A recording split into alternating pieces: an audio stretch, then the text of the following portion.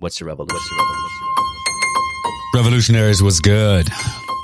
Today's episode is brought to you by the Rogue Media Group, which is a veteran-led integrative marketing agency with affiliated networks that reach nearly 1 million multicultural professionals, business owners, and public policymakers. RMG, as it's affectionately known, was founded in 2013 by my dude, Maximilian Hamilton, and has grown from a single offering to a multifaceted media company that offers everything from media planning and buying to written content development, sponsorship consulting, and conference development, as well as digital marketing, custom video, DEI strategy, personal branding, and speaker sourcing. RMG's signature program, one that I was able to MC last year, is the 5th annual Fuel, the Ultimate Men's Summit. It will take place this year in November, the 9th through the 12th, 2023, in Houston, Texas. The annual summit is a gathering of 500 plus CEOs, professionals, entrepreneurs, and thought leaders. Participants will explore and discuss advancing the mobility of Black professionals, entrepreneurs, and business leaders. The summit will include a golf outing, panel discussions, keynotes, breakout sessions, and awards recognition, and guess this, a celebration of hip-hop's 50th anniversary. To learn more about RMG and Fuel, the Ultimate Men's Summit, visit www.roguemg.com. And now, let's get ready for the show. Well, Dr. Batts, what's going on with you? How are you? What's good for you? Talk to the revolutionaries. Let them know what's good. And what I would encourage everyone to do is to find somebody just to talk to, right? Whether it's your barber, whether it's your hairstylist, whether it's your lash lady, I don't know. Whoever you need to talk to get stuff out, that social connectedness that we know is key to longevity. Find that opportunity. And remember, the difference between a moment and a movement is sacrifice. Can I have your attention for a moment? What's good, revolutionaries? Welcome to the What's Your Revolution Show, a show for men and the people who love them, where we discuss how men can find and embrace the revolution within themselves, where people can find and embrace the revolution within themselves. I am your co-host today with my good friend and my dear brother, Dr. Travis Batts. I've been calling you all kinds of things, Dr. Travis Batts. And this is our recurring show, Revolt and Evolve. We hope that you are doing well. Dr. Batts, what's going on with you? How are you? What's good for you? Great to talk to the revolutionaries. Let them know what's good. Oh, great to hear from you, my brother. And again, it's just good to see your face. Now, of course, we've conversed up until this point, but it's something to see your face, to see you smiling, and to engage in this just fun conversation that we have. And I know we've been having some fun and really just seeing summer to a close and deciding, what fall looks like, not only for me, not only for my family, but for you and just curious. This is one of them curious conversations where I'm optimistic of what we're going to talk about. Yeah. You know what? I like that. I like that you dove right in because I'm not giving up on summer. Like, okay, I'm just letting you know that right now. Like, I'm not giving up on summer. It's still 90 degrees here. I was at the beach this weekend. At the recording of this episode, I was at the beach both days. I will go to the beach because I've seen my birth color, and I never want to be that color. Ever. My tan line is like as short as possible, right? You can tell. Never want to be my birth color. Look, I don't want my Swedish, Norwegian roots, you know what I'm saying, to ever show. I want my African side to always be relevant and at the forefront of who I am. There you go, my brother. There you go. Always representing what kind of always. It's like out to the people. Hey, light skin is back now. Why you tripping? Light skin is back. There you go. I never understood this. I never understood it back. it's like light skin never went anywhere. It did. There was you don't want to admit it. There was a period where it was post El DeBarge is where it kind of went, post El DeBarge, people started, looking at the rainbow, at the diaspora of colors, and they just kind of moved away. But I think now it's equally loved, right? We got love for everybody. Exactly. We have to love our people. We want everyone to love on our people, regardless of where you are along the African diaspora of hues. We love you. We love you. We love you. Want to be in this world with you. Certainly. And whatever identity that you have along whatever spectrum that you're on, that you identify, we love you. We want to be here with you. Let's jump in there for a second, because allyship is important to me. Mm-hmm. And, we'll get back to this fall conversation, but you said something that I think is important to this conversation. And I was actually having a conversation with another person about the show, and I realized that when we first started What's Your Revolution, I was really cognizant about it being a very inclusive show, that, we had folks across social, economic status around sexual orientation, around the gender perspective, the gender spectrum. If we want to even go into the gender spectrum, I had people across all gamuts. And I realized that I've gotten away from that. And that is an interesting thing to me as someone who believes in inclusion and inclusiveness and hearing the voices of everyone, because you and I talk about this at length, that everyone has a revolution. Every human has a revolution. Right.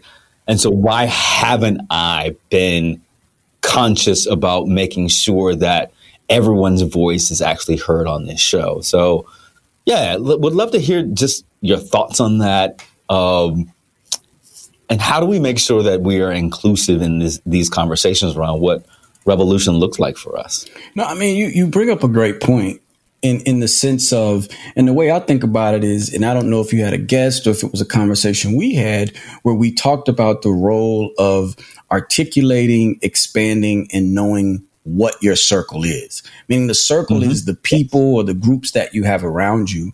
And through our interactions, through where we go, and through largely what we do, our circle is built, whether we know it or not. And I think, and you think it was a separation from this broadening that circle. But what I think you've done now, and it's because I'm a super fan as well, but I think you're just shoring up areas that you see need.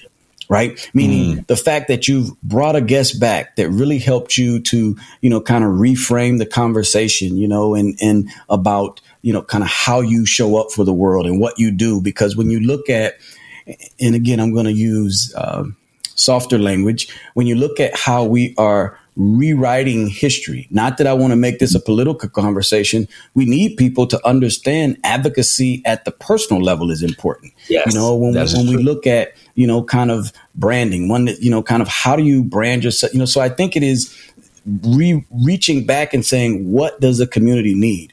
And when I say the community, I'm talking about the global community, because the conversations we have are not exclusive to African Americans. I mean, many of my friends who listen to the show don't look like me and gain just as much from it.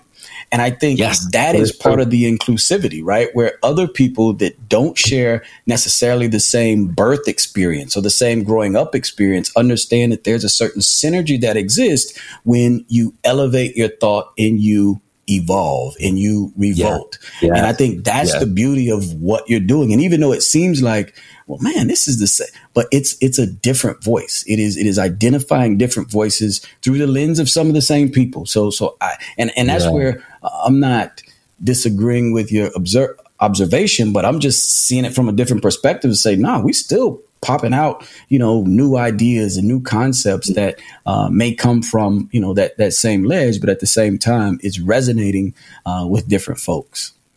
Yeah. And I hear that. And I definitely hear that. And I want to make sure that anyone who listens to the show feels like, hey, Charles and Travis are with me and talking with me or talking to me, and that I can find resignation with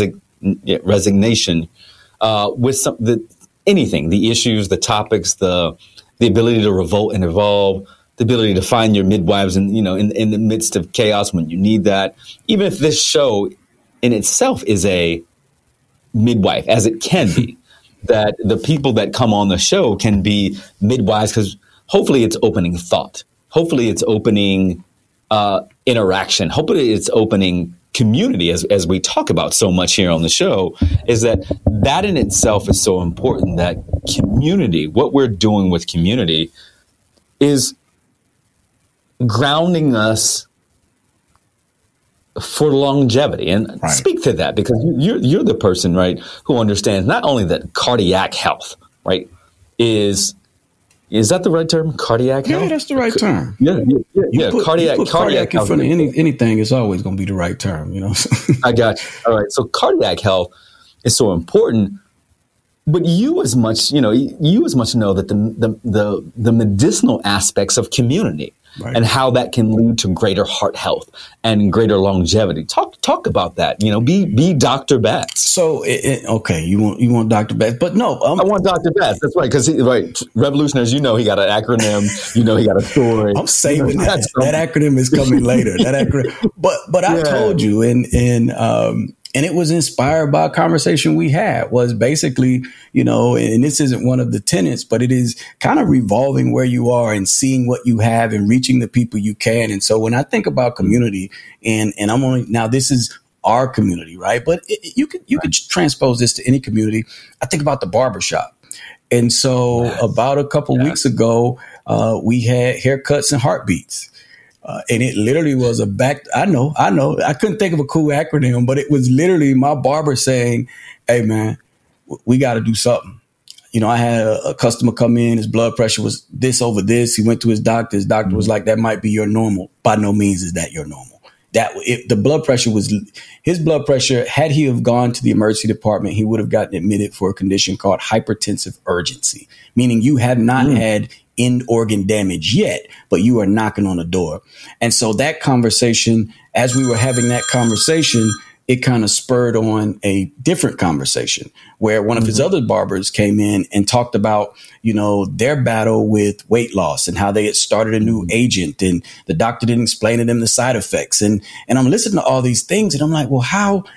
And so it just created this conversation when now we had a group of troops. We had a team that was mobilized with a common goal to enhance our awareness, to improve health awareness towards cardiovascular disease, the number one killer of Black, white, men, women, all across the world. And the event really kind of was juxtaposed against this idea of, back to school. But then 2 weeks prior to that, there was a young man that collapsed suddenly on the football field. Right. Yeah, and when you think about sudden cardiac arrest, that's something that's near and dear to my heart. I mean, I was a former Division I athlete. My daughter was a Division I athlete. And, by the grace of God, we didn't have any issues. But when I look at the numbers and I see that African-American males are at the highest risk for sudden cardiac arrest, when I look and see that basketball is the risk that, is the sport that, kind of portends that risk long term, and to know that there are places that don't have clear action plans or folks don't know how to respond. Again, it's just creating that community, providing that engagement, and really shaking things up from a standpoint of you have to advocate, you have to align, you have to have that allyship, not only for yourself, but also for your community. And I think that when you take those steps to do that, it might seem big, it might seem challenging, but once you get advocates, once you get, teammates, and again, one of the tenets, your revolution can't be just for you, right? Right. And so as you take that step forward and bring folks along, as you did me, right, as you brought me along on this ride, and I hope to get to hang out a lot longer, it showed me so many spaces and so many places where individuals such as ourselves are needed not to run the ship, maybe to row, maybe to help steer the rudder, maybe to set the GPS. But at any point, having us involved in creating that community is what's going to help move all of us forward. Not just Black folks, white folks, but just everyone helping us to move forward to really reach that revolution that we need.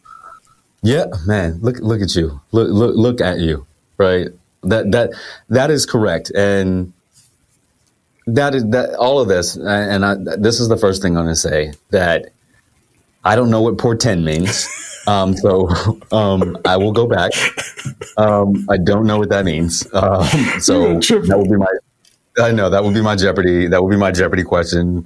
Alex, I will portend for 1,000. Thank you for that. Thank you for that. Jokes all the time. Yeah, all the time. But I think that's great. I want to bring it back where it is so interesting, because I want you to dive more into hypertensive urgency, because the revolutionaries in my ear is that what does that look like? What is a hypertensive emergency? I take blood pressure medication every day, and my blood pressure today was actually a little alarming. It was 130/90. And I'm like, I take my blood pressure. I was like, did I take my meds today?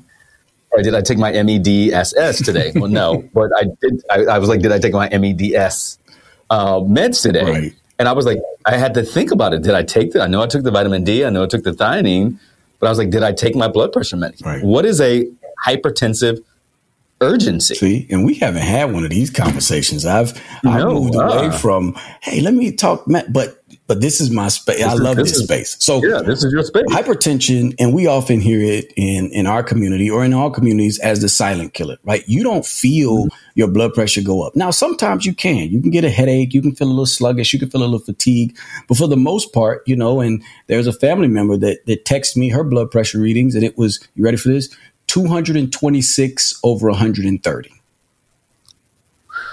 Right. And she said, you think I should go into the doctor? Because I don't really feel bad. And the short answer, of course, was yes. Go right now. Do not pass go. Do right not now. Collect $200. Of course, she goes. They admit her. They tell her how serious it is. And she calls. She's like, but I didn't feel bad. And that's the scary thing about hypertension. Right. It's one of those things that kind of smolders until you have damage. So there are different stages. Right. So you can have pre-hypertension. Right. It's where you're close, but you're not there yet. You can have stage 1, which means you've just reached that threshold of less than 130 for your systolic or top number and less than 80 for that bottom number. You can have stage 2. And again, those numbers continue. Now, once you get to a certain point, typically we characterize this when that top number, that systolic number gets above, let's say 180, and that bottom number is above 100. You move into a space where you have hypertensive urgency, meaning that there should be some urgency. Now, again, the definition, you can Google it and all that. But for me, when I talk to my patients, when your values get that high, there should be a level of urgency that you seek care. Right now, does that mean they're going to admit you? Not necessarily for hypertensive urgency, but the downside is you don't want to shift into hypertensive emergency. What hypertensive emergency is, it means that your blood pressure is so high that it's starting to damage organs. Near and dear to my heart, excuse the pun, is the heart. The heart gives off an enzyme when it's damaged, right? It's called troponin. It's an enzyme that's very specific to the heart. And if the heart is pushing against a high blood pressure, it'll leak troponin. The kidney sometimes will tell you, hey, we can't deal with this blood pressure. And so it starts to affect the nephrons. These are the small areas in the kidney that get destroyed because of too much pressure. So you'll see an elevation in basically how much protein you release in the urine. And there's a host of other factors that when we see this evidence of end organ damage, that we know we have to bring that blood pressure down fairly quickly in an emergency room setting. And I know hopefully we didn't go too far off the tracks, but no. This is good. Yeah, this is good. So that was, and I go ahead, brother. My thing is, and I'll say something that my pastor always says and I think that we are blessed to be a blessing. And, it is interesting. And I'll give another discussion about a family member who, called me with a concern. And when I listened to the case, and it sounded like a musculoskeletal, meaning something was going on, but he had other features that might place him at higher risk. And so I said, well, I don't want to give you a cheat code, but sometimes it helps when the patient knows what trigger words to say to the provider to let them know what they're concerned about. And he's like, well, what do you mean? Yeah. I said, well, if you go in and say, yeah, my chest kind of hurts. Okay, they'll listen, have a seat, wait 4 hours. If you go in, now folks don't do this, but if you're having chest pain, don't be subtle, right? This ain't the time to be cute and be polite. Go up there. I'm going to tell you like I tell, but act a fool and say, hey, I need help. This is what's going on. And so what I told him was, let them know that you're having this symptom. This is the condition you're concerned about. If you go in and say that, they know you went to Dr. Google, but you have to lead them there understanding that this is what your concern is. And he went in and he said, well, they told me when he called a few days ago, hey, it might be 2, 3, 4 weeks before we can get you in. He went in, and again, we didn't, and told him what, to some degree, what his concerns were. I think that was yesterday. He got seen today. He's scheduled next week to get, and not to say that healthcare should be that way, but it's tough. People have a ton of things going on, and especially when it's hard to build that relationship. And it's not just in healthcare, right? It's just like when, I look back and I forget when it was, when you were talking to students about, kind of where they see themselves and what they want to be, but they couldn't articulate, even though they knew, like in their head, they could see it, but they just couldn't articulate it. And sometimes it's our job to be that, revolutionary translator, right? Where we help pull out what's in there and help them articulate truly what they need and where they are. I think that's called a midwife. There you go. There we go. I think that's called a midwife. I think, you used the word advocacy a couple of times in this conversation, and, really, really knowing what medical advocacy actually looks like. And I remember, when I took over advocacy for my dad, and I remember taking him to the eye doctor one time, and the eye doctor, eye doctor, being one of our lighter family, right? In one of our lighter family, and he just started talking. He thought that he was talking over my head. He was all of these terms, the ocular, these different things. And I remember throwing something back to him, like, I'm subtly letting you know that you're not the only doctor in the room, right? and then he asked, he was like, you seem to know so much about the eye and what's going on. Like, are you a doctor? I was like, I might play one on TV, but I'm a PhD. So, but yeah, and then all of a sudden it was like his tone changed so dramatically. He was like, "Oh my God, I love this! I love being able to talk with with people." And so we had a great conversation. I was like, "Okay, well, what are the ramifications of this medication on my dad's eye? How will this impact his long-term height? Long-term sight?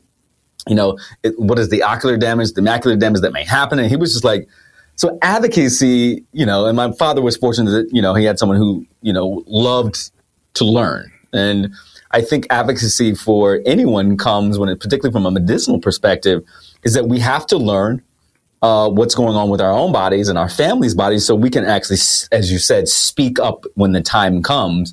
Because at the end of the day, both you and I know, you got 5 to 7 minutes in the office with a doctor. Right. It's you don't get 30 minutes anymore. You get 5 to 7 minutes to say what you need to do. They're going to be in there, have a conversation, quick conversation. They're going to write a script or send you to the next person. Our healthcare system is predicated on people advocating for themselves, really understanding what they need and yelling, this is what I need. That's the revolution right now, I think, in healthcare, is patient advocacy and understanding, being medically literate. And particularly for folks that look like you and me, being medically literate as much as we can to actually say, I don't know if I agree with that, or you know what, this medicine is actually giving me side effects that I think are harmful for me. Because as we talk about this, Doc, you and I both know it is weighing the benefits versus the consequences when, sometimes with certain medications, like you're going to get relief of this, but there may be some side effects. And so I'm going to prescribe this because the benefits may outweigh the consequences, and we just have to deal with them. Yeah, no. And I mean, that interaction that you talked about, most physicians that I know want to engage with the patient, right? They want to, but to engage as a physician, and I tell my patients, and now granted, I'm blessed. My patients, and I don't care where my patients are the best in the country. Period. Best in the world. Because what they'll do is they'll do a little research. They'll let me know before they come what they did research on. And then we focus our conversation not around me directing and telling them what to do. It's me helping them. I say at the end of the day, I just make recommendations. You're my boss in this setting. And I think a lot of physicians, the patients are, at the end of the day, think about it. If the patients don't show up, if the customers don't show up to any business, what do you call that business? Out of business. That's what you call it, right? So I'm happy and engaged anytime they come. Now, granted, we have, many of my patients have been my patients for almost 20 years. So the relationship is different. I mean, they know my kids, they know this, they know that. But most times when they come prepared. But that's because we've worked together to learn how to understand what your medicines are, how to look at the last name of your medicine to truly know what class it is, and to know that classes of medicines have effect, to know that certain diagnostic studies have benefits. Certain diagnostic studies are limited. We talk about, when I say the test is not as sensitive as one test, the test is more specific, right? My patients, some of them know what that is. Now, this isn't a master class in understanding medical lingo. It's a master class in understanding how to articulate what's going on in your body. Right. Yeah. And by doing so, it empowers the patient to know, oh, my doctor increased this by this medicine. And I know that this medicine can cause swelling. OK, over the next 2 weeks, I need to be looking for this doc. Yep. Check for that. Make sure. Let me know if that happens. Right. And it's an ongoing engagement. It's almost, we won't talk about mentorship. Yeah. But it's almost like that. And that's where some of the idea about that process came. And, in speaking to just that interaction that you had, and you let me know once, and I'm not going to say once he felt like you were engaged and you invested in him, how much more was the physician invested in the care? How much? Oh, he was completely invested in the exactly. care. And I almost felt like you can't bullshit me now. Like, you know what I'm saying? And I think that he realized, I can't bullshit them now. And so that was the thing. And the interesting thing now, particularly with my mother's care, and I'm advocating, here's the thing, I'm advocating for her own care through to her. So oftentimes, that's the interesting thing. There's an advocacy that goes between patient, family and doctor. But I also think that there's an advocacy between family to family. Right. And, getting my mother to go to see a gerontologist has been like literally pulling teeth. My mother, she was like, I'm not going to go. I'm not going to go. And I understand that there's probably a little bit of PTSD because she watched what going to the gerontologist with my father. But here's the thing, going to the gerontologist prolonged my father's life. And the interesting thing, and let's just put this out there. If you are dealing with an aging parent and you are the caregiver for an aging parent and you've never heard of a gerontologist, right? Run your family member. If they are above 65 or 70, run them to a gerontologist. I understand that when I was growing up, nobody wanted to take Gerontol because it was the vitamin for older folks. But okay, whatever. But the thing about it is, go to see a gerontologist because they are specialized in treating people as they age. My father was taking 21 pills a day before he went to the gerontologist. Some of those meds he just didn't need to be on anymore. So he went from 21 to 10 by going to see the gerontologist. 21 to 10, right? And one of them, he was on a sedative. He was on a sedative for something that was supposedly controlling his blood pressure. And I remember going to the doctor. I think I was like, why is he on this? And the gerontologist was like, I don't know, but we're taking him off. But here's the thing. We had to wean him off the sedative and understanding that. And so run as fast as you can. If you're caregiving for a parent or you're going to be caregiving for a parent, move them into a gerontologist care because they are trained to see an aging population of folks. And oftentimes PCPs will prescribe certain things and folks were like, well, this is what my doctor prescribed and I've been taking it for a long. They've never taken them off a pill that they probably don't need. And so that advocacy there is so important. So again, I move this back to this conversation where we need to have advocacy family to family to make sure that our folks have the longevity. And that's a part of community, right? Because sometimes, Doc, as you know, I can't get my mom to move, but her girlfriend can't, right? Definitely. Right. Hey, Bertha, we need you to go. Or one of my friends, my corporal, I need you to go. Mm-hmm. Like, will you do this? Because it's going to help you live a more longer and fruitful and more cognitively efficient life. I'll stop there. No, I mean, you make a good point. And the other piece about advocacy within families, and this is a topic that I don't think we talk about in the medical space, but it's probably one of the single most important, right?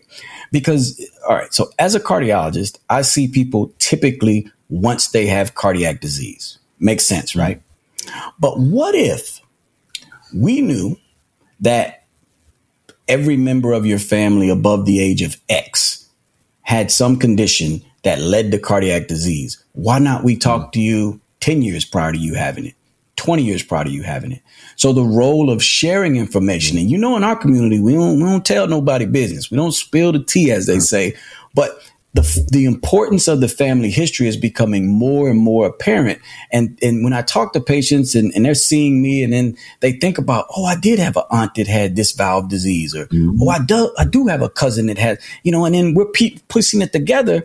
And had we only have known, or had they have shared that information, we probably could have intervened before it got to a place where we don't have those options. So, and when individuals think about gerontology, and you hit one of the big areas that a gerontologist is expertly equipped to handle, and that's polypharmacy. Poly meaning too many, pharmacy being medicines. And it's one of those things where sometimes, you just accumulate medicines. You just pick them up for this, for that. Oh, I took this one for swelling. I took this for sciatica. And before you know it, you have medicines that are interacting, medicines that are interfering with how you process food, medicines that interfere with how you absorb certain nutrients. And, again, another patient I saw today didn't want to get on any of the medicines I took, but I was prescribing her. But then she pulls out this list, and I lie to you not, the list was like this long with and it had, milk. It had every herbal. I said, well, ma'am, you're on like 30. So, oh yeah, I said, but you won't take, I said, never mind. You're my, and so I did work with her and we talked about it, and we'll see. I'm seeing her again in another, probably 3 months, but, she said she wants to talk to her primary because he didn't have, I said, no problem. I said, this is a group thing, but ultimately sharing information, having those discussions, reducing polypharmacy, ensuring that, from a falls perspective, right? That's one of the biggest things. We know that, as our, family members mature, a hip fracture is associated with increased morbidity and mortality, right? Yep. We know that, right? So we got to make sure that the home, if they're living with you and you got rugs that aren't down, if you haven't done what's called a home safety eval, right? That's something that they'll come out, evaluate your home for potential safety risk. And I can tell you that they're, the parents or those individuals, they're going to be reluctant, but you are going to have the assurance of knowing that you've done everything to keep them safe in the home and made some recommendations and upgrades to make, again, it a bit more pleasant for them while they're there.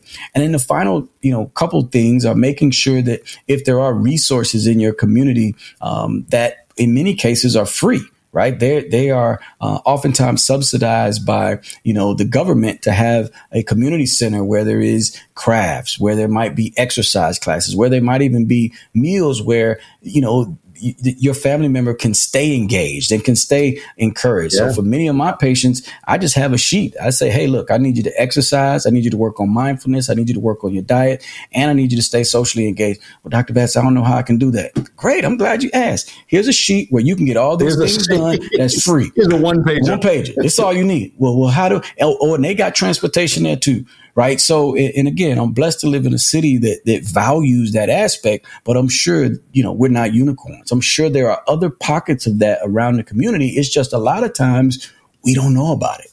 Right. And so search those things out. It certainly will enhance the interaction, their experience, and overall improve their longevity, as you partner with them in their health. Yeah. Yeah. No, I definitely agree. And I just keep thinking about our word for today, advocacy. advocacy. One of the things that I think if we move this conversation, we're thinking about advocacy and revolutionaries, you know that anytime you listen to the Revolt and Evolve episodes of What's Your Revolution, you know that the wonderful, the great, the top cardiologist, right? The top cardiologist in the Air Force, in the country, is going to give you some acronym that he found, that he came up with in his restlessness. And so when we think about advocacy, and let's workshop this for a second, and revolutionaries, you can help me out too, because you can always send me your thoughts on this as well. Check us out on, all of our social media at What's Your Revolution. Dr. Batts is he got a couple of them. Dr. Batts, TBH 11. Tell the revolutionaries your Instagram, your stuff. We'll put it in the show notes as well. But we'd love to hear from you. If you just go to Dr. Travis Batts on Instagram, Dr. Travis Batts. I'm on TikTok now. I only got 2 videos. I'm still working on that content. I got something fun that's going to drop. If you go to Dr. Travis Batts on YouTube, and of course, if you go to the About That Life podcast, that's where they can find that version of me. But yeah, that's right. Me. And he's going to ask you that question. Are you about that life? Are you about that life? Here's my thing. If we fall back to advocacy, this is what I'm struggling with right now. We know that I'm, on the latter side of this life, right? On the second side of this life. And what I'm wrestling with is, do I need a coach or do I need a mentor? That's the thing. When I say, do I need a professional coach? Because I'm trying to, and this is not the right way to say portend, but I'm trying to figure out how to move to the next level of my life, even at this stage. Like, I'm not cruising. I'm still a striver. I'm not cruising at all. And what does the next level of my life look like? And so I've been talking to, famous coach to executive Black men across the country, Wayne Dawson, who came on you remember Wayne Dawson? He came on and gave such an excellent powerful episode. And so I've been talking with him. And Wayne, thank you for the wonderful proposal. If you want really, really good mentorship and coaching, look at Wayne Dawson, VIP, Transformative VIP Coaching, who's an amazing human. But I've been talking with him, and I'm wrestling with this conversation with myself, is that, do I need a mentor? Do I need a coach? Or do I need both to move to this next phase of my life? So I would love, because I think you've been thinking about that from this advocate perspective, because a mentor or a coach are both advocates in some way. But so I'm thinking about that. And what are your thoughts? I know that you've got this acronym that you're about to spill out to the world. Way to lead into it. Help me out here. Help me out here. And for you all, this is why I love my brother. He's smoother than duck butter. Just so smooth. So, but the conversation came on the backdrop of a show, and it was that show, the Wayne Dawson show, where it was a discussion about how coaches identify deficiencies and mentors kind of grow. It was in that context that I really started to evaluate my role as a mentor. And whether it's high school students, I have one of my mentees just got to Brown. Shout out, I don't know if I can, but she's at Brown in their BS MD program. Shout out Sydney. She was on the Kelly Clarkson show, and I look at she's brilliant, humble, everything you could say, and I'm gonna shout her out. Great parents, but they essentially said she wants to do what you do in some capacity. Mentor her. And just took their hands off. And I'm like, whoa, okay, what do I do? How do I do this? And we really learned how to, identify not so much what her deficiencies were, but just the areas that she was less comfortable in articulating. And I think that was one of our first steps. As the time progressed, she became, almost independent in terms of what she would need from a mentor, meaning she would tell me, hey, would you mind telling me X, right? So she became very self-directed. And I can tell you that is more the exception than the rule. As I continued to look at, kind of these pathways toward mentorship and looked at some of the benefits of that, in a most recent mentorship interaction with the young lady who is brilliant. She's out of the DMV area, and she's looking at everything from Yale to Harvard. But she really didn't know how to vector. Like, how do I move into that space? How do I do that? And so as I was up one evening, I said, man, how do I encourage her, make this thing work? And so I came up with the acronym for structured mentorship. And if you all are Star Wars fans, and if we had sound effects, I would put it on, but it is called C3PO. All right. C3PO. Right. I know. Crazy. So what C3PO is, it is coaching, curriculum, capital. It has to be product driven, and it needs to be ongoing. So that's how you should structure your mentorship. And I'll just give you the C, but C in terms of coaching, just like I do with my athletes, you have to make goals, right? You have to make goals. And I use the SMART acronym with goals, right? They have to be specific, measurable, attainable, realistic, right? And time sensitive. Don't tell me you want to do X over 20 years. I might not be here. I mean, I will, but overall, I need you to have realistic targets that you can hit, where in 3 months we're doing this, in 6 months we're doing this. And as we progress and as we get forward, then we raise the bar, right? And so as we work through that process, and if you need targets on how to do it, look back at those shows that we've done here, right? In the What's Your Revolution show. I mean, whether it's, executive presence, right? And I got the book, I don't remember, but it tells you what you should expect and how to comport yourself in a room so that people know you're the person, right? That you have a certain level of confidence, whether it's, understanding how to interact in different spaces that you're unfamiliar with, right?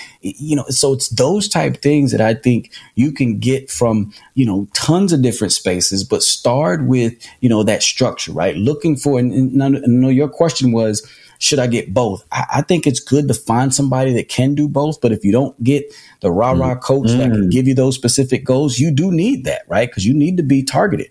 But if you need someone for grooming, shaping, you need that too. But if you can find that package in one person or toggle or get them, that's the other thing. Mentorship is not unidirectional. Right. When I talk to a mentee, what I tell them is, hey, look, I'm looking to get something from you, too. I'm not just investing, 5-10 hours of my week thinking about how to make you better and do that. You need to be able to tell me. And they said, really? I said, yes. That's what mentorship is. It is a bi-directional relationship between two individuals who want to see the best in those individuals as they progress. Yeah. Yeah. It is. And thank you for that. And that's an interesting thing. Can I find somebody who can coach me and serve as a mentor? Because I think the difference between coaching and mentoring is like the mentor has been in spaces that you want to be in and can guide you along that path. Right. I've been the CEO of a company. And so as you move into the CEO role, these are the things that I want you to think about, to really be, cognitively aware of. And this is where you go. This is where I want to point you to find your learnings, right? Where you can find other people who are budding CEOs, or CEOs or VCs or whatever it is, whatever you're moving into. That's the mentor, and that mentor on a team, like you're the veteran and the rookies coming in, right? You've got the coach who's leading the team, but the mentor is that veteran who's played your position. Okay. Interesting, the ability for us to talk it out. Right? And that's the part of community, right? I want to advocate for that being able to have a thought partner to talk things out is so important, because oftentimes when you get to the point where you have somebody who can just listen,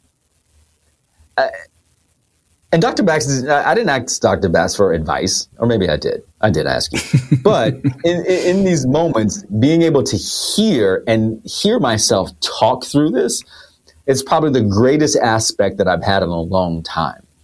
And just you listening, because like I said, the mentor is someone who's been in the role, who's been there and who can give you a little bit of time. And I can call and ask questions like, okay, as I move into the CEO role, I move more into the senior VC role, You've been there, right? You've been in this position. What should I be looking for? What are the blind spots that you had when you moved into this role? Who should I be navigating with this ship with? How can I, be better at this job? The coach is the one to say, okay, you've moved into this role. I'm here to help elevate your game. I like that. And that's the interesting thing. Yeah, I'm here to elevate your game, to take you to the next level, to give you tools, tips, strategies that are going to make you better. But the mentor is the person that you talk through, like, I'm having this challenge. I know that you've been through it. What did you do? And that's how I think that I'm going to operationalize the two. And so it'll help me think about this more. And it makes me think if I can find somebody who's a coach and a mentor. But I also think at this point in time, maybe the mentor is better as I move into certain positions. Like, okay, you've been here. Yeah, no, I mean, and I never thought about it that way. I mean, that's pretty cool on multiple levels. I mean, kudos, shout out, you brilliant. I'm not surprised, but it allows me to reframe it now, right? In the sense where when we think about the coach, just like a general coach, he's going to make the game plan, right? He's going to make the game plan for you, just like you said. But the mentor tells you, hey, this is what you need to get where you're going. And he creates that roadmap. He picks the plays to get you there. So I love that, construct where they're linked, but they are uniquely different. And you can house both those things in one individual, right? Because I can tell you the mentorship that I give an early career cardiologist versus the mentorship / coaching that I give a high school student or a college student are way different, even though they're trying to get to almost a similar place, right? Because they want elevation in a career path, but how you do it is different in those two spaces. That is fascinating. That is fascinating. That is fascinating. And I think that's what, just being able to talk this out, I think that's what I need. And I think revolutionaries, as you're thinking about this, as you're moving to the next level of your life, discerning who the midwife is going to be in this. Is the midwife going to be a mentor? Is the midwife going to be a coach, or is it an amalgamation? Yeah, you got me. Yeah, I've been on this big word kick now. An amalgamation of the two, right? So that you may be able to transcend. I like that, my dear brother. There you go. Right, transcend. Right, you can transcend your revolution to the next level of your life, knowing that your revolution is not just for you. So, this is interesting. I think about, as you said, that mentorship, and you're thinking about coaching, a curriculum, and mentors have, you may have a set thing. You may have a set thing that you talk through. The social capital is the piece that I think that there may be financial capital that comes in there, but there's a social capital that comes, that you have someone that you can rely on. There's a reliance in that. I like that. I really like how we're moving the 3Cs into mentorship. As our time goes by always so fast, I want to talk through something with you, because at the recording of this show, a man walked into a Jacksonville grocery store and gunned down 3 people. And I don't often get to talk about that anymore. I don't often, I don't know if there's a numbness to it, or it didn't happen to me, so there's an escapism that comes with this. But we're just seeing more violence in our country, and the fact that on any given day you can die at the hands of someone else, and particularly as a man of color, as a Black man, the heightened level, or the heightened, no matter the station of our lives, we're 2 very, very successful people.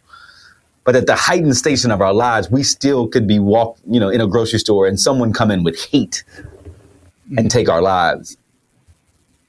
How are you internalizing all the things? How are you internalizing that and still finding joy in your life? Man, that's a deep question.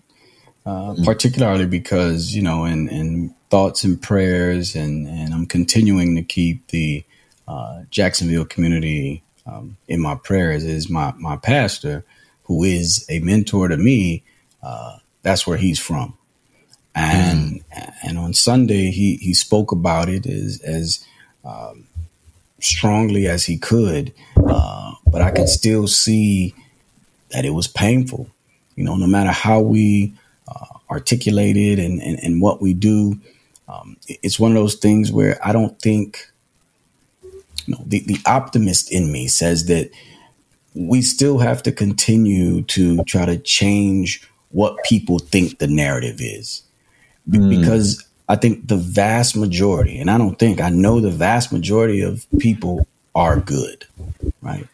It's unfortunate that we choose, and there has been just tons more violent crimes, shootings and various things. But, I think that is I still have to believe that is the minority. And I think the more we do things like in this conversation where we talk about expanding our circle, helping people to understand and realizing that racial, ideas and sexist ideas and gender-based ideas that would force someone to polarize themselves against what, the norm is, because the norm is good. The norm is acceptance. The norm is all these things. And you have this one individual. And so I think it's up to us to articulate that, no, that's not normal. That's not, hate is a learned behavior. I mean, and we can look back at multiple studies. When you put two babies that look totally different, they're going to play together. When you put two kids that's totally different, and that's from a psychological, and I'd love to hear your perspective on that. But once you insert I'm better, or those people aren't good, or those people are evil, well, now it changes how that interaction occurs. And I think it's going to sound crazy, even though that there's a rift. This isn't the time to build fences. This is the time to build bridges, right? To reach across this chasm or these seas of trouble that come about. This is the time to reach across and walk across and engage in such a way that people know that we're all in this together, right? Because I think that, black, white, whatever, someone walking around brandishing a gun and doing that makes everyone feel uncomfortable. But at the same time, we have to have these difficult conversations. We have to. Yeah. Look, and I know that you are a super fan of the show, and I just want to give a shout out to my dear friend Muhammad Leela, the CEO of Goodable. And it's interesting that you bring up like the statement that he said. Is the question that we asked is that, are we more good than bad? Mm-hmm. As a populace, are there more good people in the world than bad people? And that's the question that I think that we have to continually ask, because we can internalize what we imbibe so much. Mm-hmm. And I know that, Wayne and I even talked about this on the show, is that when we see these things, when we internalize Dylan Roof walking into this, South Carolina church and murdering 9 people, when we see what happened in Pittsburgh, when we see what happened in Jacksonville, when we see like the litany of the historical nature of the murdering of black folks, right? From the time that we were brought to this country, the murdering of black people.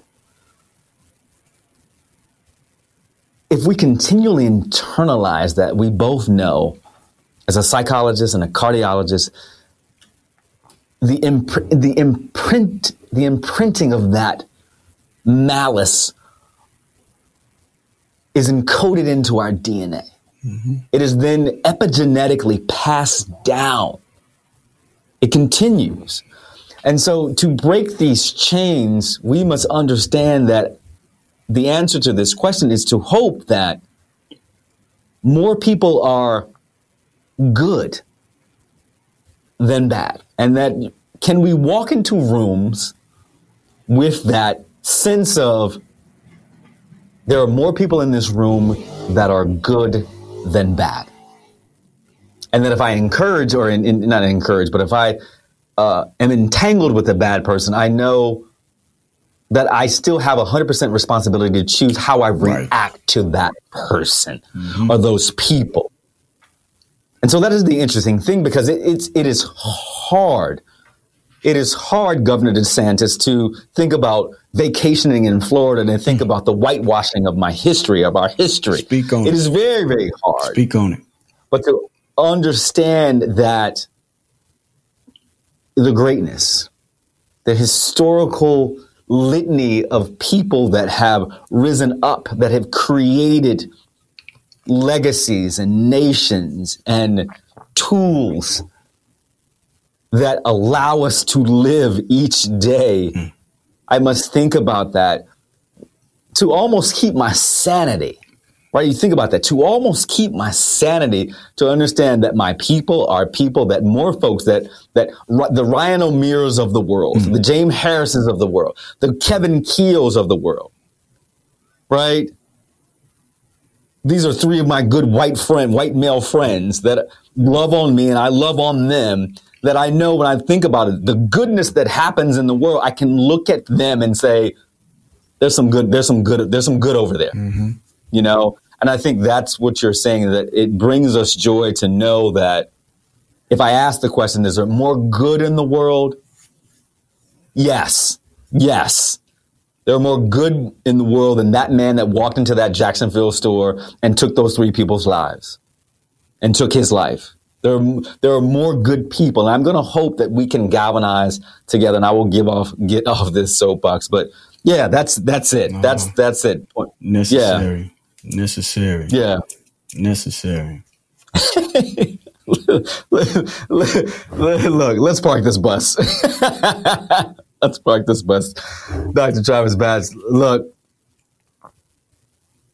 Look, if you saw my calendar today, I had 5 meetings before this, but it is the joy of my day. And I got to look, and 5 meetings before this, I got to mentor black women entrepreneurs and work with them and be with them. I got to sit with my new CEO and build and see what trust looks like.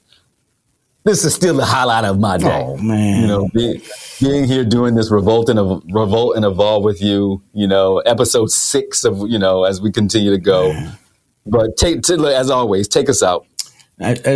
So first off, thank you for being the highlight of my day as well. Tuesdays, as you know, are my days where I'm in clinic, out of clinic, in meetings, back in clinic. I didn't get to do my meditation, but I kept my mind on an opportunity to talk and to just get stuff off my chest.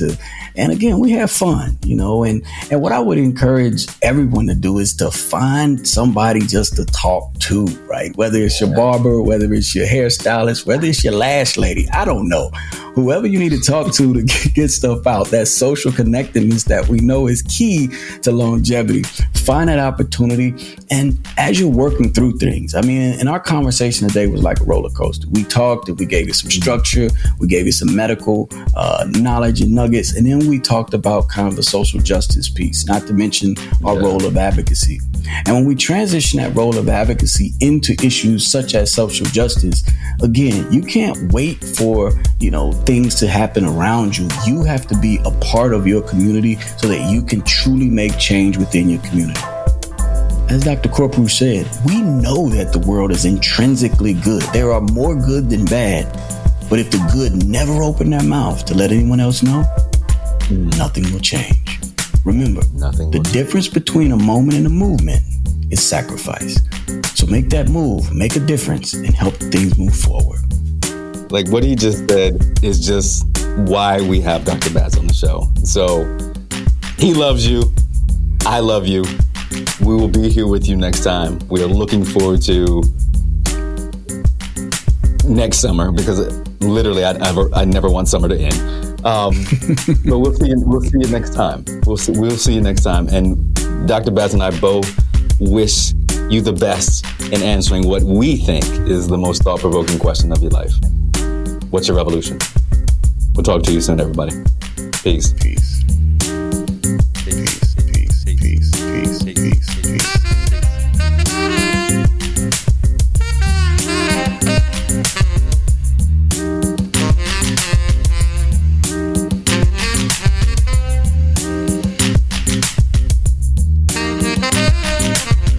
I was dating this woman who lived in Charlotte, and she loved hearing our episodes because she was like, I wish you could be more like Dr. Travis, and you playing now. I was like, but you have these conversations with Travis, and I just wish that you could be more like Travis. I was like, Travis is Travis, right? Yeah, no. And Charles is Charles. Yeah, no. You know what I'm saying? And I was like, and Travis is married. It works. It works. Travis is married. I'm just like, it works for Travis. This is what works for me, It works. You have allowed me to be a better version of who I was, and I'm continuing to evolve and have other iterations. I actually, I guess in the show, but I got a new program that we created. Sure you do. What's the acronym? C3PO, big dog. C3PO. I knew it had an acronym. I knew it had an acronym. C3PO, man. You know what it is. So yes. No, I don't. C3, but I knew it was the acronym that went along with it. Because that's how I remember it, right? I tell people that's what you do. C3PO. That's the acronym. And I went home, and she's like, "Oh, you really should market this." And I'm like, "I don't know." And so sure enough, I went home, couldn't get to sleep, woke up, wrote it down, drew an outline for it. C3PO is the name. Yep.